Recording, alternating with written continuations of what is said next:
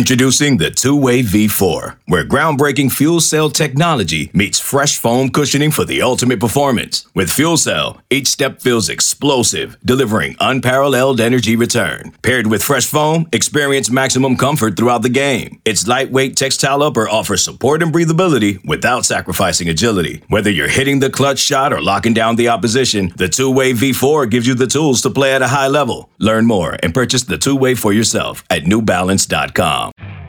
You could spend the weekend doing the same old whatever, or you could conquer the weekend in the all-new Hyundai Santa Fe. Visit HyundaiUSA.com for more details. Hyundai, there's joy in every journey.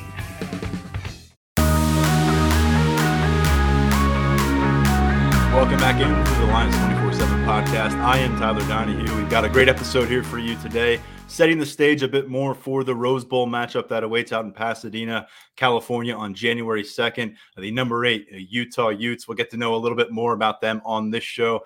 Penn State has that chance for a signature win. We talked about picking up that 11th win, what that might mean to the program. We are heading over to Media Day on Friday at Beaver Stadium. It's a good opportunity for us to get back face-to-face with every coordinator on this staff. With James Franklin, we're going to hear from Athletic Director Patrick Kraft and a ton of Penn State players. So we'll get into that matchup a little bit later here on the show. We'll talk about what's cooking in the recruiting and transfer portal world as well. But we begin with a return guest here on the podcast, and it's Jackson Smolik, who joined us right after he committed in the summer. He has since gone through his senior season at Dowling Catholic in West Des Moines, Iowa. First off, man, glad to have you back. I guess we had fun the first time, so I'm happy to get you back on the podcast. Yeah, man, I'm excited for this. I'm excited.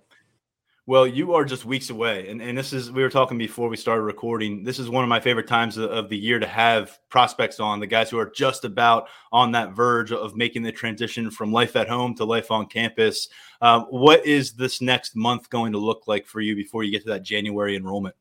Just getting ready for school, finishing my classes here in Iowa, getting my finals done.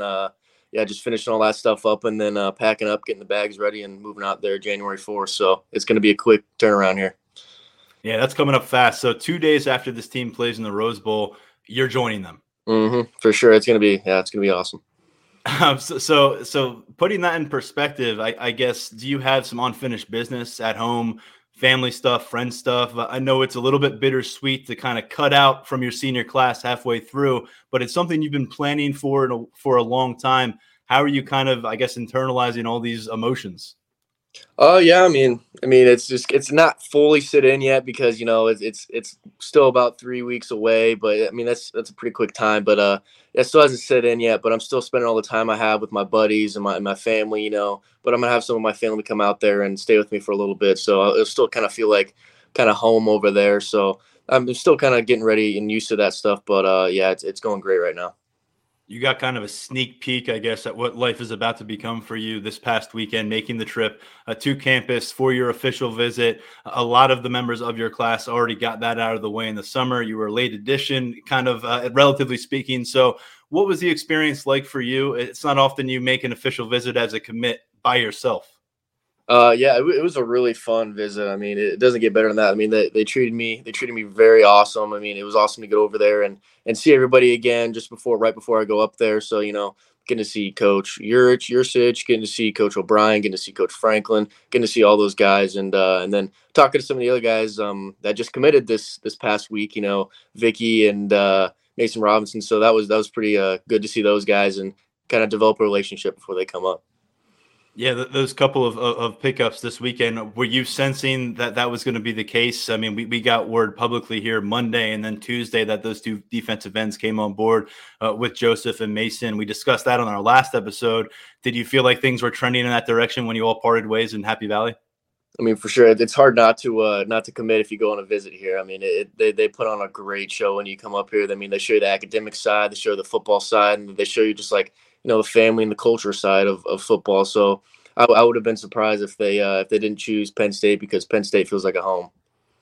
Mason Robinson is a guy who, for a while, probably anticipated he might be chasing you around Big Ten football field someday, committed to another Big Ten school. But here he is going to join forces with you on campus next year. What kind of a person is Penn State adding? Because we hear a lot of good things about this young man, and we really understood along the way how highly academics were valued in his process. I mean, yeah, he's a super terrific guy. I mean, I love talking to him, getting to know him, and so is Joseph. I forgot how to pronounce his last name, but Mapoye is where we're at right now with it. I hope that's correct. he's a great guy. Both of those guys are super nice, sweet guys. I mean, you wouldn't see him trying to chase down somebody and then get them on a football field because they seem just like such nice guys off the field. So I'm excited to have them come to the team and get to know them and develop a relationship. What's it like when you're on campus for an official visit and other guys are on campus and trying to get their perspective? And how do you kind of walk that line between, hey, I would love to spend the next few years with you trying to win championships versus being pushy and being overly aggressive? Yeah, there is a difference. I mean, you don't want to bug them and try to get them onto this train. You want to get them used to it and try to get them on your side and kind of see the good things of it and the things that sometimes some people might not like, but there's not that much over at Penn State, but yeah. Now, when it comes to this final stretch, I mean, we're in the thick of it now. We're a week out of the early signing period. I know you're excited to put pen to paper, but I know you're excited to add some new pieces and some new weapons to this thing. Cameron Wallace is one of those remaining running back targets that we've been talking about for a while. Is that a guy you have communication with? I mean, do you have kind of that list in front of you that you're making sure, hey, come join us? Just making sure that is an open kind of discussion in the final 7 days of this cycle. Yeah, I know. You're trying to get the guys right before signing day. So I mean, kind of keep in contact with some guys, seeing what their direction is, when they're going to announce. So yeah, I'm just trying to keep contact with some guys, get them on the train. All right, let's talk about moving forward and what maybe this quarterback room might look like that you're going to encounter. What was your initial reaction to Christian Veilleux announcing he was hitting the transfer portal? Not necessarily surprising here on campus, but it certainly impacts what your role might be come January and then ultimately come next fall. Yeah, I mean, it gives me an opportunity to compete even more. I mean, if he was there, I would have competed as much as I did. But yeah, it just kind of gives me another spot and a little bit of leeway room to compete a little bit harder and have a chance for that second spot and stuff like that. I mean, just compete with the other quarterbacks and see how that thing goes. Did you get some time with those guys, some personal time while on campus, whether it was Drew or Bo or Sean, who's not going to be around that room next year, but certainly is still around the facility?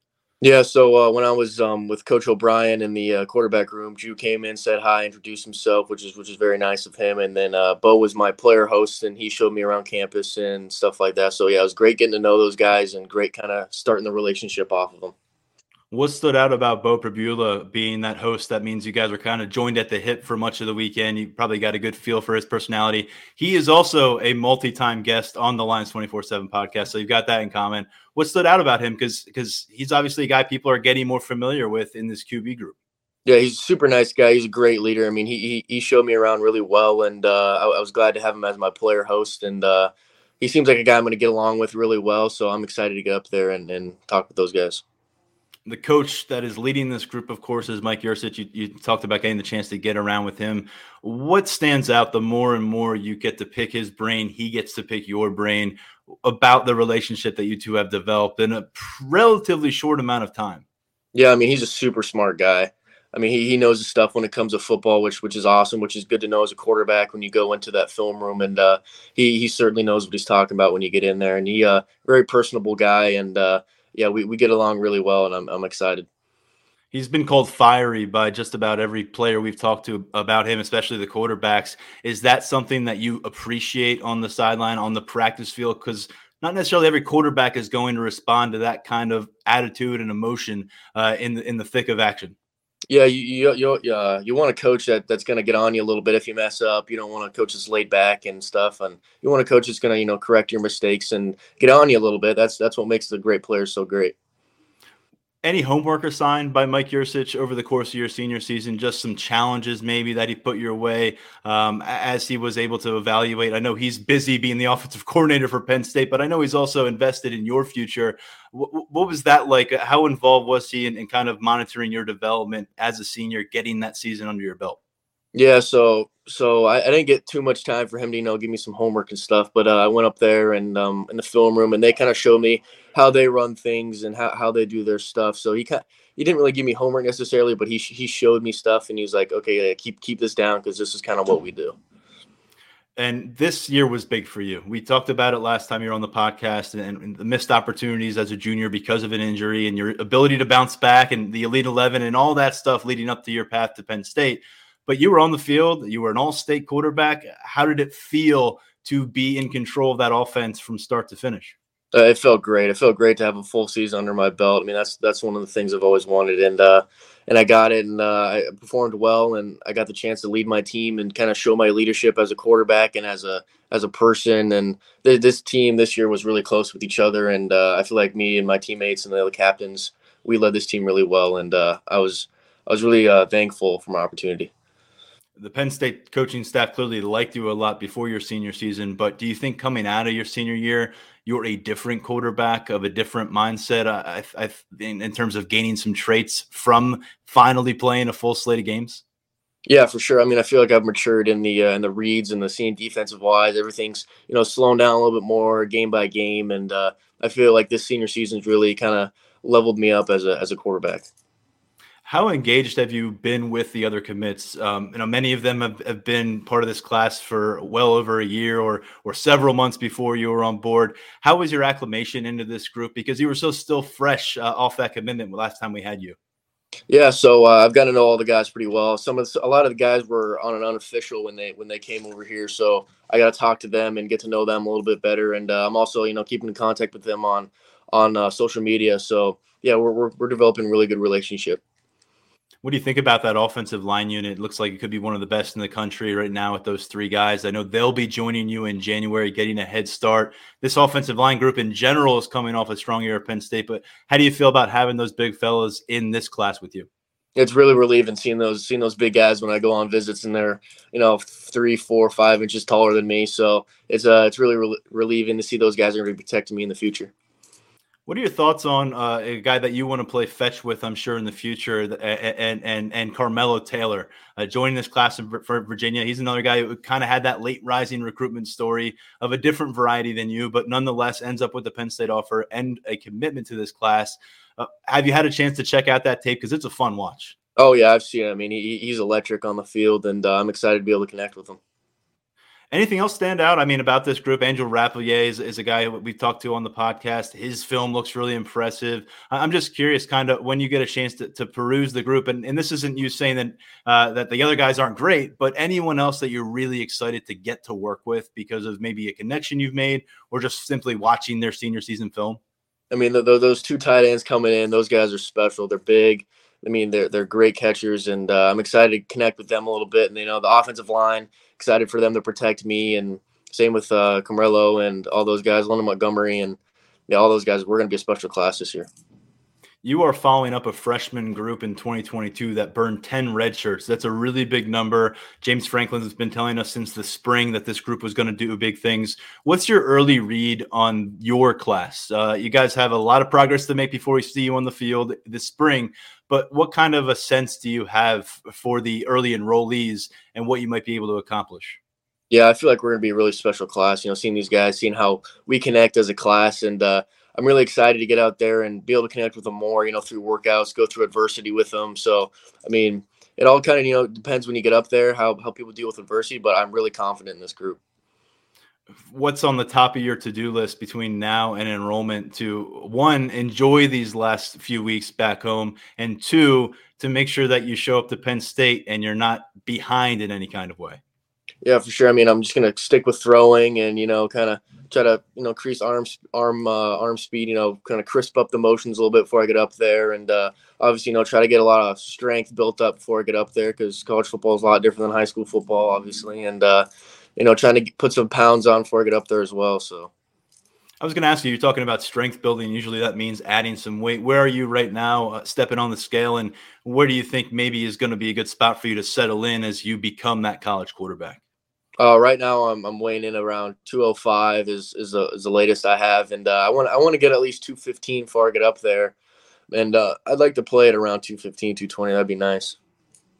Did you get a chance to watch a lot of Penn State football? I don't know how many of your games were on Fridays versus Saturdays. Was it like appointment viewing for you and your family? Oh yeah, we watched about every game there was. What stood out to you? Because when you committed to this program, a lot of us were wondering what was the product going to look like on the field for Penn State. They're looking for an 11th win in the Rose Bowl. So obviously they got to a pretty good spot, but we saw this offense in particular evolve significantly with those freshman running backs and the offensive line, a big part of that. What were your top takeaways watching this team? Yeah, watching this team, they were special this year. I mean, there's something different. Nick Singleton, Kaytron Allen, Sean Clifford did great as well, and tight ends were doing awesome this year. They're big guys this year. O-line was really doing well, but it was just a fun to watch them play and watch them really go out there on the field and do their thing. And then I guess looking ahead here, do you know who your roommate will be? How are you getting started? Yeah, I'm gonna have Joey I can't pronounce his last name. You got to figure it out before you guys get together in that room. You know that. And he's a high school quarterback. I'm sure you're aware of that. He's spent a lot of time playing quarterback, make that transition to tight end, and you'll get to campus. And are there academic plans for you right off the bat? Are you going in undecided, or do you kind of have that narrow focus on a degree already? I'm going in undecided right now. I don't know what I want to do. It's in between a lot of things right now because I'm undecided. Don't really know what I want to do yet. And back home, you're leaving, I'm sure, a very strong support system. I think we all got to know a little bit more about that, reading and learning about your story and some of the adversity you went through and the people who hung with you. Who are you going to miss? I mean, who do you want to kind of send some love out to? I'm sure you have some folks back home going to be tuning into this episode. Oh, for all my teammates, for sure. I mean, those guys made my season awesome. They made my season unforgettable, my senior season. All my coaches, Coach Meese, Coach McLean, Coach Wilson, Coach Smith, Coach Jack. All those coaches, Coach Campbell. I don't want to forget anybody. Coach Pollock, all those coaches, Perry, everybody on the coaching staff was awesome and great to me, and they really helped me in my development as a player and a person.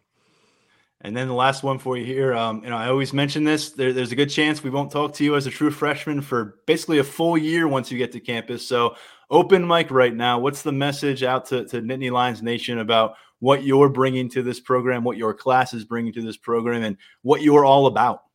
Yeah, well, I'm going to bring toughness to the table and, bring leadership over there. And there's already leadership there, but, bring more out onto the table and really kind of help out with anything, being team first player, worrying about the team, not yourself. And I feel this class can be something special. We're going to bring adversity. We're going to bring hard work. We're going to bring everything on the table. So I'm excited to get up there and compete with everybody and all through the workouts. And I already know my class is really excited to get up there and compete.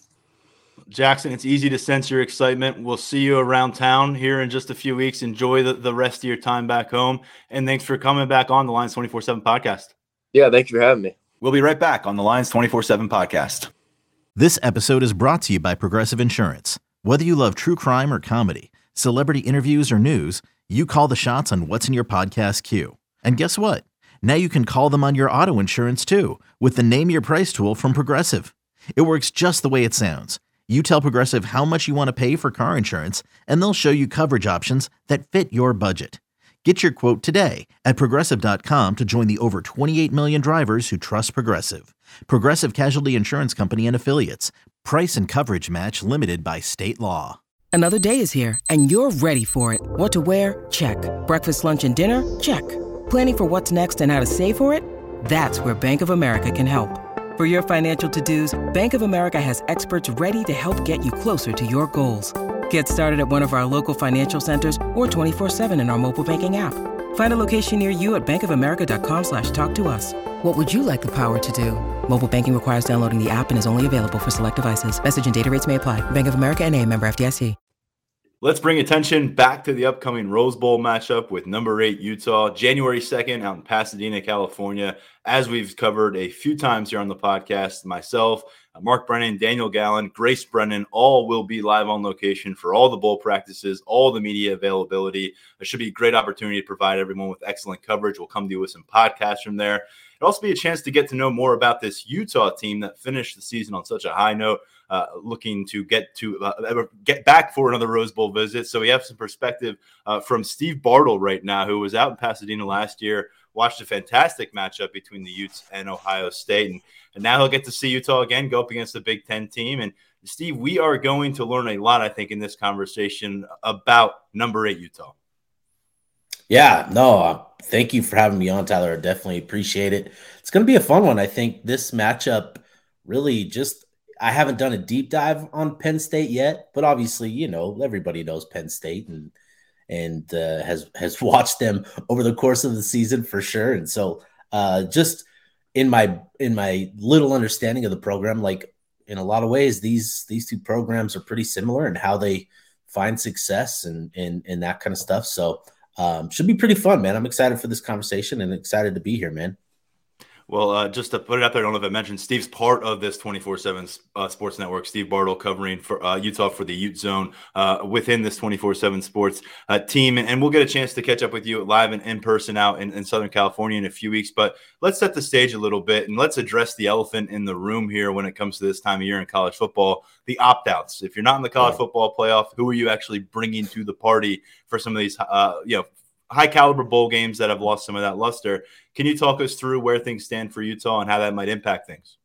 Yeah, absolutely. So looking at this roster, there's been 3 players that have essentially declared for the NFL draft. And so 2 of them, first is Clark Phillips, unanimous All-American cornerback, has declared for the NFL draft. And this is really one of those. This is the true definition of an opt-out, where he's opting out of the game to protect his draft stock. And that's totally understandable. And I think every Ute fan kind of understands, like, yeah, he's doing what's best for him. So Utah's not going to be with their top cornerback, top playmaker, 6 interceptions on the year. I think he finished the year with 2 pick sixes, was the guy usually responsible for the opponent's best wide receiver. And so, this season that meant a lot of guys like Jordan Addison at USC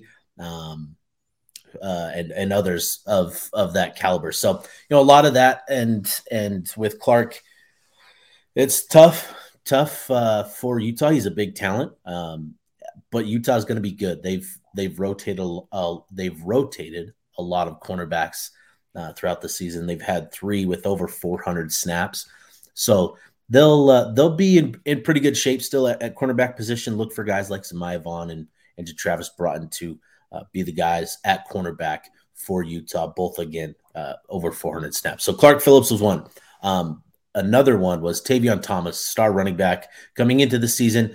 Didn't really have the year that many thought and expected from him. And there were a number of contributing factors, but he suffered an apparent toe injury the week of the final game, and essentially just decided to opt out of the rest of the season. So he wasn't there for Utah against Colorado and wasn't there with the team for the Pac-12 title game. So he's been focused on his draft preparations, and Utah has a pretty good stable of running backs, so they'll be in good shape there. And I'm sure we'll talk more about that as we continue.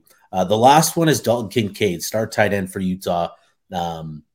He's been everything for this Utah offense. 890 yards, receiving 8 touchdowns, was the guy against USC on October 15th, 16 catches, 234 yards, and a tutty. So, he's going to be a big presence. I think this one for Dalton, this is more an injury is holding him out, and rather than a pure opt-out. If he were healthy, he would absolutely go. So, he suffered a back injury against Colorado, and tried to give everything he had left for Utah in the Pac-12 title game, which he did. Had 4 receptions, but clearly just not himself. So he's opted out due to health reasons. But if he were healthy, he would be good to go. And again, much like the other positions, Utah has good depth there where they can they'll find some guys to fill in, and maybe it won't be the same, obviously, but they'll have guys to fill in and make plays for them. Yeah, and certainly to replace a 70 reception tight end. Yeah, that's not really an easy task for anyone. And that's right. 20 more catches than anyone on this roster for Utah. 890 receiving yards, 8 touchdowns on the season. Those all led the Utes here during the season. So look, both teams are without their leading receiver. Parker Washington was injured in November. He's not available. He's already turned attention to the NFL draft. Joey Porter Jr., him and Phillips are going to be vying for opportunities in the NFL as high caliber prospects now, and they're not involved in the Rose Bowl conversation. But you pointed to something there, Utah's running back stepping aside. And so it leads me to put even more on the shoulders of Cameron Rising. He's answered that bell a bit the last couple of games. Has had a bit of an up and down career at times, but where is he right now heading into the Rose Bowl? Feels like he's carrying a lot of confidence, a lot of momentum. Yeah, for Cam, was having a tremendous season up to that USC game on October 15th. And that was really where, he had over 400 yards passing, multiple touchdowns. He scored the final touchdown and 2-point conversion to seal the victory for Utah on that one. That was really like, when you look at Cam's career is the past 2 seasons, that's really his marquee performance. That's where you start the conversation with him now. So that was, big for him. But in that same game, late in that game he suffered a knee injury. And so that has cost him, a game against Washington State. He was a game time decision for that one, and ultimately decided, I think about 20-30 minutes prior to kickoff, that he just wasn't able to give it a go. And so he missed that game. And in the ensuing games, was clearly just not himself. You could see it. He wasn't as mobile, wasn't able to drive throws with velocity. He suffered a knee injury to his left leg, his plant leg. So when he's driving forward, that plant leg was just, I assume a little unstable. But he's bounced back. I think that Oregon game on November 20th was the bottom for him. That's where things just kind of bottomed out for him. And he had a good bounce back performance the next week against Colorado, and then again against USC. So he's had an up and down year. And the big part of that, again, is the injury.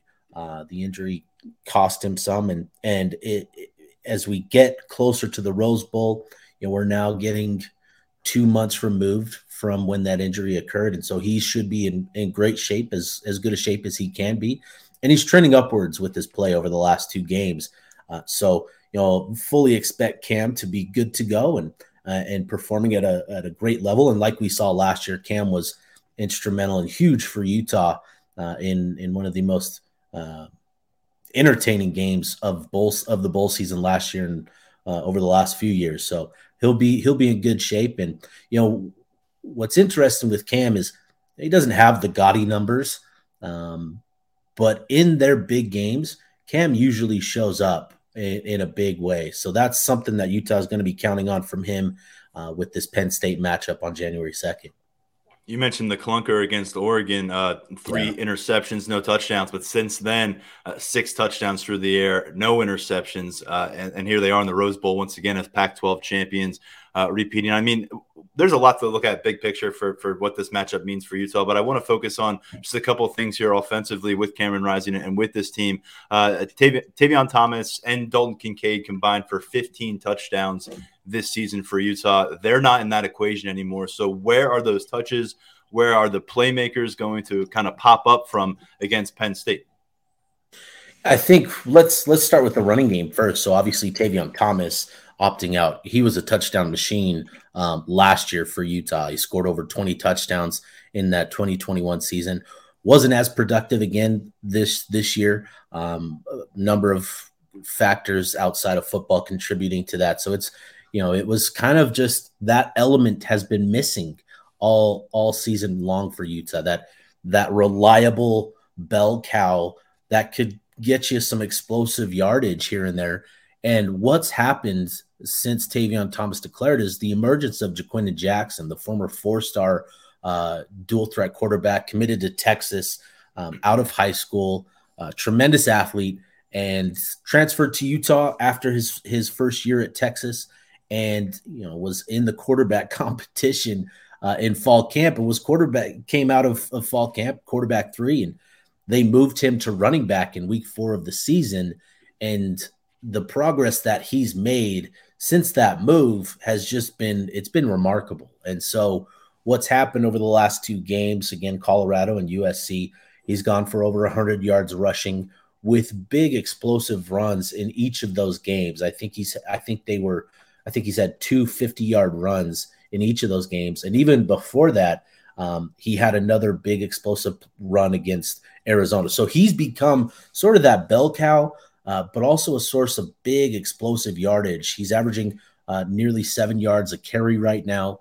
And again, it's just, he's got that athleticism. He's got the build at 6'2", 230 pounds, still probably running 4.6, 4.5, somewhere in there. He's a tremendous athlete.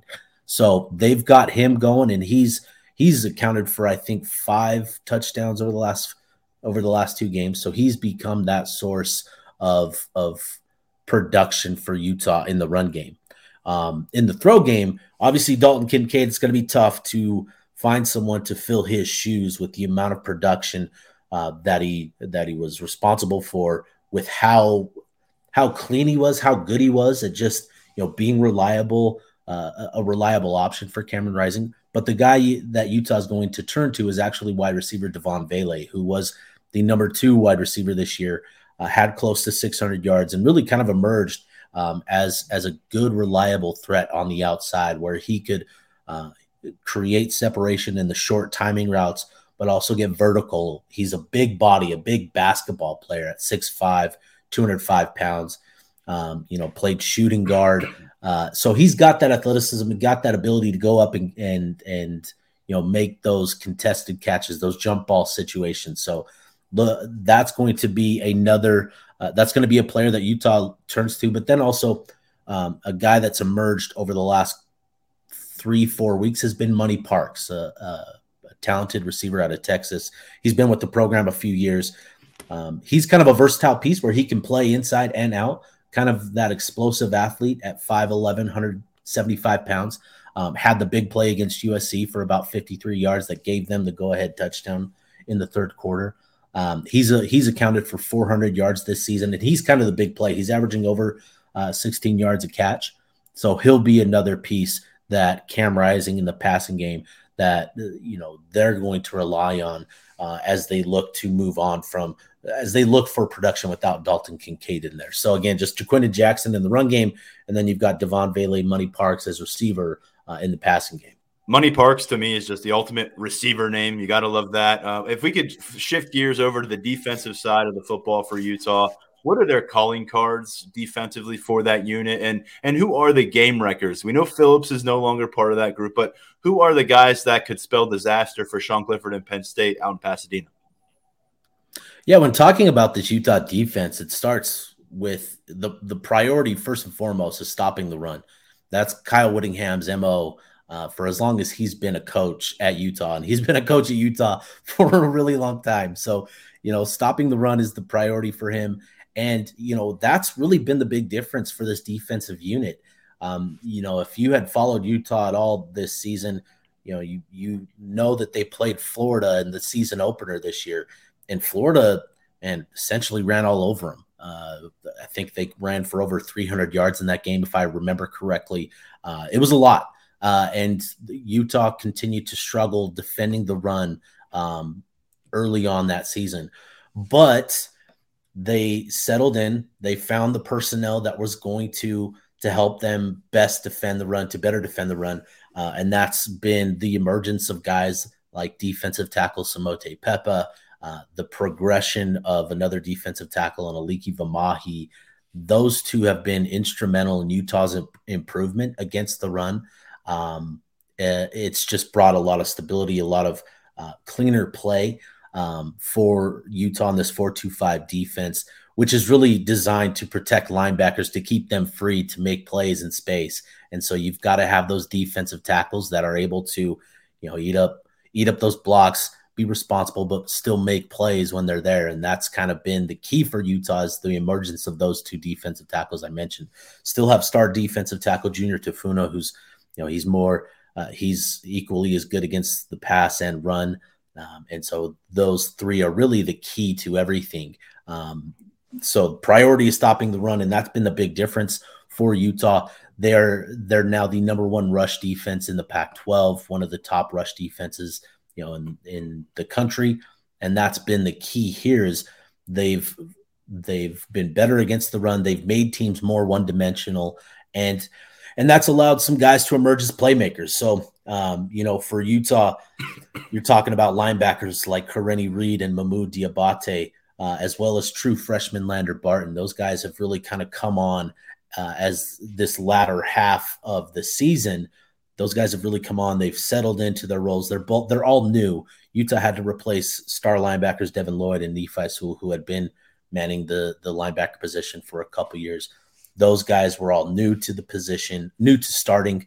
And so it's been a work in progress for them, but they've really settled in down the final month of the season. So that's been the key, has been the improvement against the run. But Utah's secondary, even without Clark Phillips, as I mentioned, they've rotated guys in the secondary, not only at cornerback, but at safety as well. And so, you're going to see a secondary that includes, like I mentioned, Zemiah Vaughn, 6'2", 170, 180-pound, lanky type of a cornerback, was really good at utilizing his length. I think he finished the season with 8 pass breakups,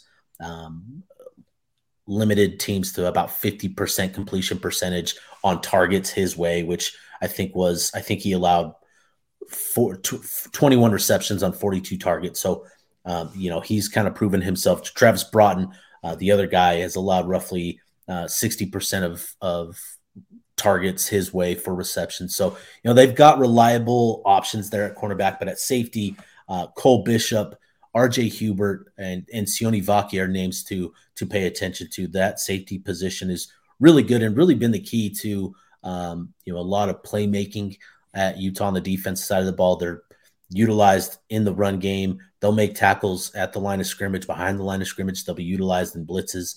They do a lot with that safety position. And so those are the guys to really pay attention to is Cole Bishop, Sione Vaki. RJ Hubert will be the free safety. And so he's pretty reliable in deep coverage. But that's kind of the key is Utah's improved against the run. They've always been pretty solid against the pass game this year in pass defense. But they've grown together. This is still a pretty young group that has just progressed and grown together. So those are the guys. And then as pass rush, I didn't even talk about the pass rush, but defensive end, Utah's going to rotate a number of guys. Gabe Reed, Jonah Ellis, Connor O'Toole, those will be the guys coming off the edge for Utah that are really good at generating pressure on the quarterback, and we'll get after Sean Clifford and the Penn State passing game. I'll finish up with a big picture focus here. I was a junior in high school when Utah and eventual number 1 pick Alex Smith had that unbeaten run under Urban Meyer in 2004. He moves on. We know that Urban Meyer's career has gone this way, that way, the other way. It's been the same guy, his replacement, Kyle Whittingham, at Utah since 2005. It's a pretty remarkable span in this era of college football, the transition from the Mountain West Conference to the Pac-12 Conference. Here they are within a conference that is changing in a big way, as we know here in Big Ten territory, but back-to-back conference titles. What is the significance of this matchup for Utah? Because it feels like there's some substantial significance for this to Penn State, and there's not a lot of bowl games where it seems that way anymore. Yeah, no, that's such a great point. This Rose Bowl game is still meaningful and still has the cachet to kind of, it's an NY6 bowl. It's going to be in the playoff in a few years, but it's still, when you talk about the Rose Bowl, everybody kind of, they talk about it with reverence. So it's still, it's still got that. And so it's going to be valuable for either team. Right. And I think for Utah, when talking about Kyle Whittingham, as you mentioned, he took over after Urban Meyer and that Fiesta Bowl run. He helped Utah to an undefeated season in 2007, where they knocked off Alabama in the Sugar Bowl. Nick Saban, head coach at the time, was fairly new to Alabama at that time. But I mean, you beat Nick Saban in the Sugar Bowl in Louisiana. That's a big deal. So that was kind of the key for Utah and getting invited, making that leap to Power 5 football when they were invited to the Pac-12. And the transition from the Group of 5 to the Power 5, Kyle Whittingham's talked about it throughout his career. arguably the most difficult thing that he's had to go through as a coach is getting this team to a level that they could compete at the Power 5 level, truly compete, right? The goal is always to win the conference championship. And it took Kyle Whittingham 4 years, essentially, from the time that they were invited to the time that they got a full roster of Power 5 players. Once he got that fourth recruiting cycle, it's been winning seasons ever since. And that was in 2014 when things started to finally click for Utah. Since that 2014 season, I think he's helped and guided Utah to a 78-32 record, somewhere along there, something along those lines. But he's been just huge, instrumental for Utah in their rise, especially over the last 4 years. So they've won the back-to-back Pac-12 titles, but they've made it to four Pac-12 championship games in total over the last 5 years. They lost the first two title games, but they've won the last two. And this last one, I think for a lot of the guys was really quite a bit sweeter. I think last year it just kind of felt like destiny. A lot of the guys kind of talk about that. It was just kind of their year. This one, they actually had to go out and really, they had to go out and earn it. With USC and Lincoln Riley and Caleb Williams, all of the talk revolved around them, and rightfully so. It's a great program, a lot of talent, Heisman winner, and so Utah really had to go out there and earn that one, and they did by the tune of 47-24 score, and so that one was a little bit more gratifying for the program, and I think for them it's really cemented what they've accomplished over the last 5-6 years. It cemented their status as, a program on the rise, a program that's now knocking on the door of their first top 20 recruiting class ever, top 25 recruiting class ever. Like, that's the thing about Utah, is their best recruiting class to date has been the 30th ranked class in 2020. So it's a program that, it doesn't get a lot of blue chip prospects. This is a program that develops, and they've increased talent over the years. But now this second Pac-12 title, this Rose Bowl game, has really kind of cemented their status and really kind of solidified the message to a lot of recruits, where they're now in position to capitalize on the recruiting trail. And just, from a big picture, Kyle Whittingham getting close to the end of his career, he may have a couple years left. He always talks about him not being a lifer as a coach. He's got a family, he's got grandkids that he wants to spend time with. This run has been everything to his legacy as well. And so, for him, it's a great opportunity to add that Rose Bowl. And from there, we'll see what happens. But this Rose Bowl game will be huge for Utah. Regardless of the outcome, they're excited to be back, excited to play a great program like Penn State. And it's going to be a big one for Utah. Steve, really appreciate it. Detailed job of setting the stage for where things stand from Utah's perspective as we work our way toward Pasadena. Catch up with you in person out there, maybe get you back on the pod for some late updates. We're all standing by for the potential of more opt-outs, I know. But, hey, enjoy your postseason coverage, and you're dealing with snow. We're dealing with snow. Keep that in your mind. Los Angeles is coming. So take care, man. Appreciate it, Tyler. Thank you so much. Yep. All right, we're going to shift gears once again and finish off with a final segment here on the podcast. Bring back in our friend Tyler Calvarizzo, who has done a tremendous job tracking all things during the final stretch of the recruiting cycle here as 2023 prospects work their way towards the early signing period. That begins on Wednesday, of course. This is all combining with the mega transfer portal event that unfolded last Monday and has carried into another week. So, Tyler, appreciate all the heavy lifting you've done behind the scenes at Lions247.com.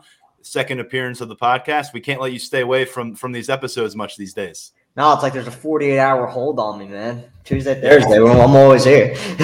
Stand by.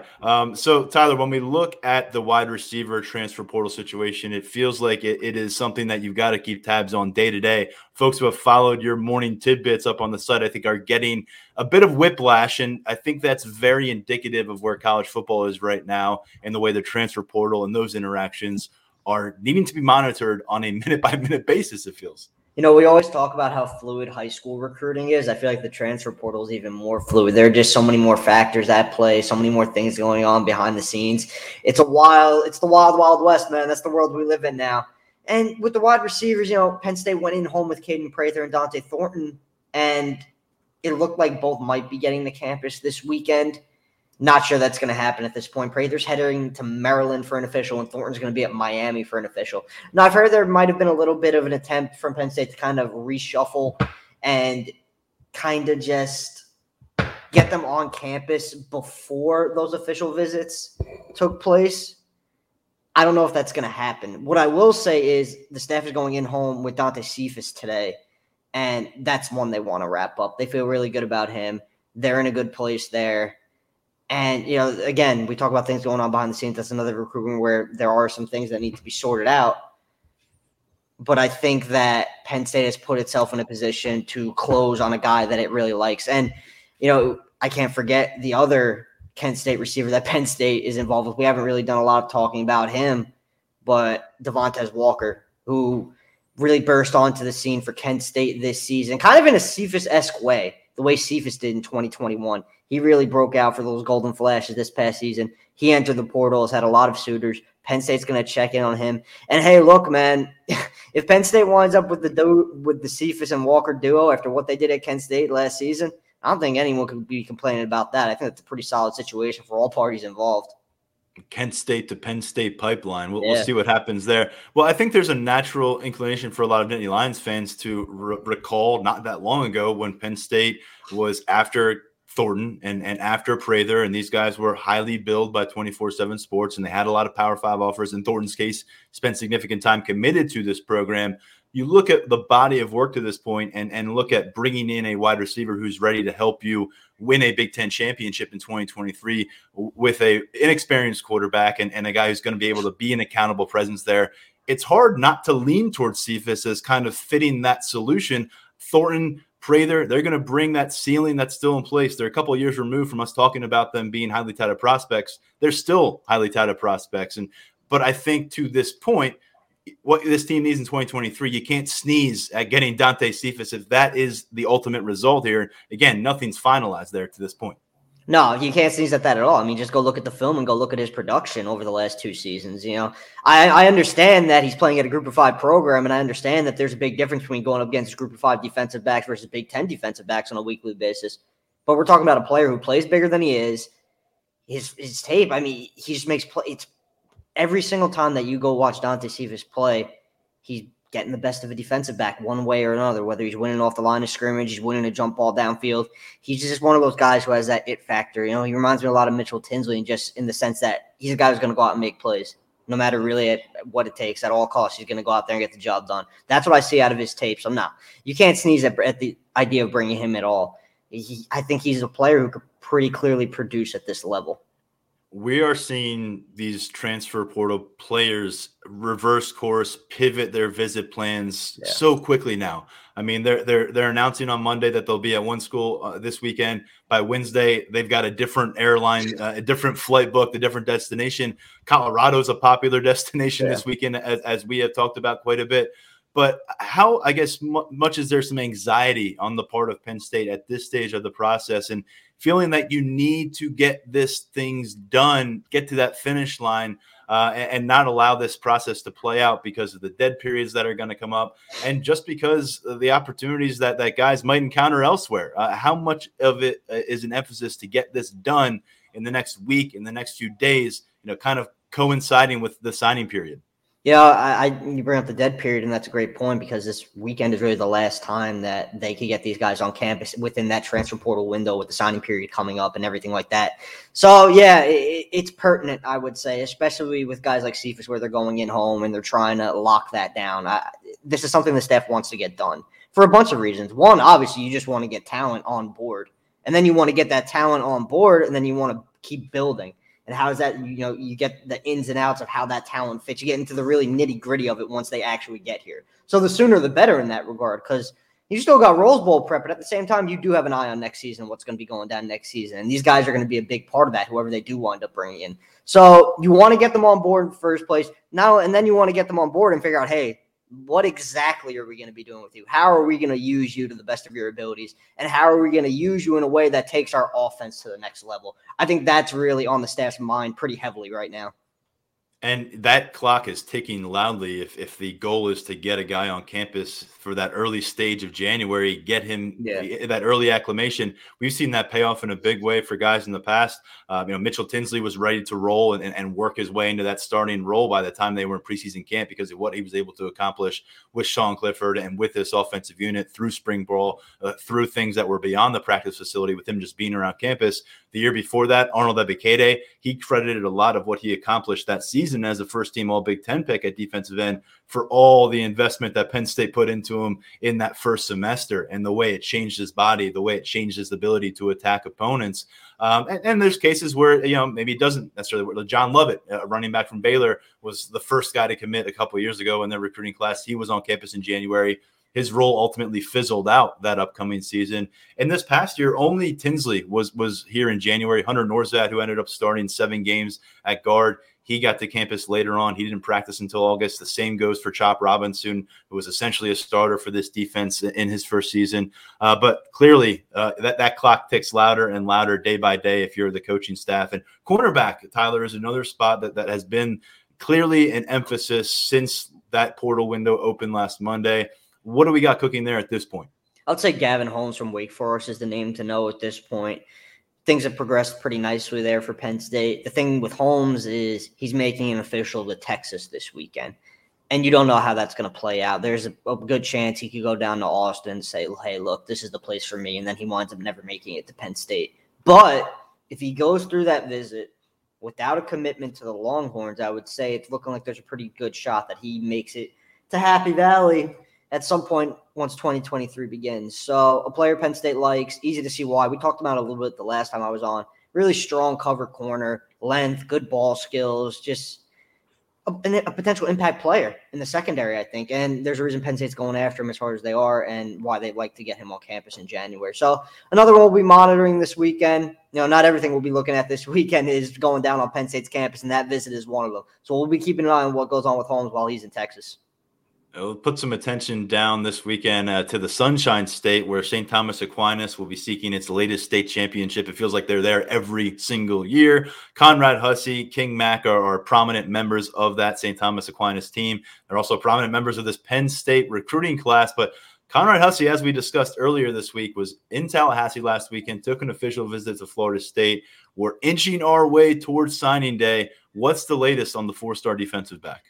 A lot going on there, man. We talked about the idea of Miami being involved and him potentially making it to Miami for an official this weekend. Now it looks like it's not going to be Miami getting that official. All the signs are pointing towards Colorado kind of coming in out of nowhere and getting that official. And, I say out of nowhere, like that's not what Colorado has been doing ever since Deion Sanders got hired. But, I mean, with Hussey, this is a new development. It looks like he's making his way out there with a St. Thomas Aquinas contingent. I believe it's 3 guys that are heading out there. So it's a nice little Florida contingent heading out to Boulder. Hussey's going to be among them. And I think there is, at this point, there's probably a little bit of a reason, maybe not even a little bit. I think there's definitely a reason to be worried about Hussey. And I know Penn State feels that they can still keep him, and there's still plenty of confidence on that end. But when a kid's making visits and he's making the rounds and he's hearing all these different pitches, you can't help but worry. It's human nature, right? I mean, you had a guy committed for this long and he's still hearing out other programs so close to the early signing period. You kind of just have to hope for the best. And Penn State is going to get one last crack at him in person, checking in on that St. Thomas Aquinas title game. They're going to check in with King Mack too, obviously, who's a very big part of that class. But Hussey, that's going to be essentially their last chance with him before the early signing period. Another situation we'll be keeping a really close eye on. A lot going on there. Penn State's just going to have to hope that they can hang on to him. They've been doing everything in their power to make that happen, that's for sure. As you noted in your coverage this morning up in the site, James Franklin's gone in home with him. The staff will have a presence for this state championship game. He's got a fellow commit in his own locker room, in his own high school. And, of course, all this time we talk about it's Florida recruiting. Watch out for those big 3 down there. And this last weekend before signing day, is he going to get on a plane and bring his skis and go up to Colorado? It's just fascinating. The one thing I'll say about Colorado here, and what is brewing this weekend, if this is the weekend where you want to feel like a priority, good luck. Yeah. I just don't know how Coach Prime and his staff that he has just assembled can make anyone feel like they are, the belle of the ball or good luck. I mean, he's got a lot of charisma, and I'm sure they are going to pull a lot of strings this weekend and have a lot of plans, and he's had a lot of promises, and guys are getting on planes from all over the country. But I just get a sense that he spent some time at Penn State. He's been up there in some different situations. I think he got that family vibe.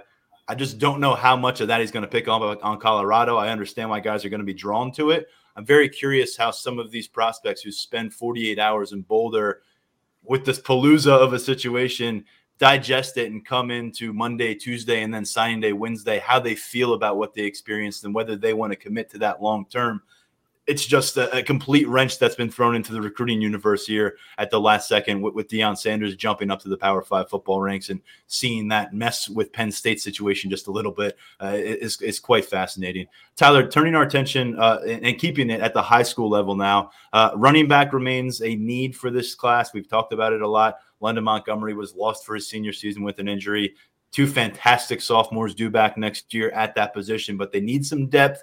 Kevon Lee, we'll see where he is, but clock's ticking on his eligibility. Who is the name? Is it still the guy found in the Peach State? I would say it is. Penn State staff dropped in on Cameron Wallace recently, and that visit went really well, kind of just reestablished Penn State as the top dog in that recruitment. He's still going to make it to Georgia Tech this weekend. I think it's kind of a Kevon Keys situation where, yeah, he's going to make that visit, and yeah, that program has been pushing hard, but I'm not really sure it's going to move the needle all that much. I feel like Penn State is pretty head and shoulders above the pack when it comes to Wallace, and I'm nearing a crystal ball. I just want to make one more call, see where things are at there. But, I mean, for the last, pretty much since the official visit, it's been nothing but positive vibes in Penn State's favor, and that's kind of picked up now as December's underway, and then, the staff gets down there to check in on him, and just another really great visit where he just loves what the staff is saying, and he loves their relationship with them. So Wallace is definitely the name to know at running back right now. A lot of good things going on there. Tyler, you are such a tease, and since you are the one who brought up your crystal ball perspective, you made a pick last week for Kevon Keys. Mm-hmm. You just brought him up. He went down to Virginia Tech. He's further removed from that visit at this point. He doesn't have much longer to dwell on this decision. It feels like he's been chewing hard on this one for about a year now, and Penn State's been involved for the entirety. How you feeling confidence-wise? He doesn't have much time left to dwell on that decision. You're right, and I don't think he's going to take too much more time to dwell on that decision. So he's been closing in on one pretty much for the entire week, and I think we're kind of getting to the point where he's getting close to being ready to roll. I'm still feeling pretty good about the crystal ball pick. Penn State has really differentiated itself in that recruitment, just the efforts of the staff. Big reason why he wanted to move off that North Carolina commitment in the first place. And they've been a mainstay throughout his process, man. They haven't taken their foot off the gas at all. So staff has done a lot of good work there. And I like where my crystal ball's at. I think the Penn State staff has done enough to make that prediction come true. Penn State opened this week by adding Joseph Mapoye, Mason Robinson to their future edge rusher plans. A couple pickups there. Kevon Keys come on board. That could be a major boost to this defensive class. The last name, and maybe be that cherry on top you could qualify it as, is Daniel Harris, who was a Georgia commit.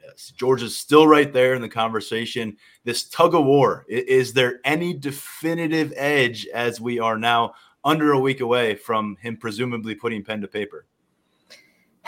Definitive? No, I don't think definitive is a word I could use to describe this recruitment at any point. There's just been so much back and forth. I will say that I do think Georgia still holds the slight edge, but as we've seen pretty much countless times at this point, that could change, within 6 hours from now. We're just going to have to keep an eye on it and see. I like Georgia right now. This is a decision that's going to get made during the early signing period. I wouldn't anticipate one coming before that. I think he's going to take his time. I think, the family needs to get aligned. I think they all kind of need to get on the same page there and figure out what the best option for Daniel really is. I mean, he's a heck of a player, man. You've seen the Joey Porter Jr. comps. He's a good player. He's a really good football player. There's a reason Georgia and Penn State are so eager to add him to their recruiting classes. So this is going to be one that goes down to the wire. So I keep saying it, but we're going to keep an eye on it, man. Yeah, and we keep saying down to the wire. The wire is like right in front of our nose now. I know. There's not a lot of room to hide anymore in terms of making these decisions. And Daniel Harris, a 4-star cornerback out of Gulliver Prep down there in the Miami area, another Florida prospect to monitor here in the final days. Tyler, appreciate the coverage. I'm sure that you have a ton of content coming up on the site, lions247.com, in the coming days as things break, if commitments do come in, transfer portal, winds blowing, a lot of stuff. I hope people are following it, and we appreciate hopping on the podcast with us a couple times this week. Yeah, of course. Before I go real quick, Gavin Holmes, official visit January 6th. Boom. Breaking news here on the podcast, although now it'll be up in about 2 hours. So I'll go let you break it up on the message board. Thank you, my friend. Of course. All right, take care. Good stuff from Tyler Calvaruzzo, as always. Steve Bartle before him, breaking down this Rose Bowl matchup for Utah and Penn State. And then prior to that, we started things off with the incoming quarterback, Jackson Smolik, out of Iowa. In just a matter of weeks, he'll be joining us here in Happy Valley. So a lot for you to listen to here on an episode of the Lions 24/7 podcast. Next week, we turn our attention to signing day. That'll be on Wednesday. We're also coming out of Penn State Bowl Media Day here locally Friday morning into the early afternoon. We are back in the Beaver Stadium press room. We'll get James Franklin. We'll get Manny Diaz, Mike Yurcich, a bunch of players, and we have a complete list of those players who are going to be available at Media Day up at lions247.com. Mark Brennan put together a story and had some interesting notes there and what the indication might be. Last year, all the players who were available for Bowl Media Day played or participated or showed up to Tampa and did not opt out, is where I'm getting at. In this case, there's a lot of names that you like to see on that list. No surprising absences. And so it looks like this team could stay together intact for what shapes up as a really exciting matchup out in Pasadena. Along the way, we're with you here in the Lions 24/7 podcast on the site. Stepping away for now, I am Tyler Donahue. Thanks to all of our team for hopping on and giving their insight throughout this episode. We'll talk to you real soon. Take care.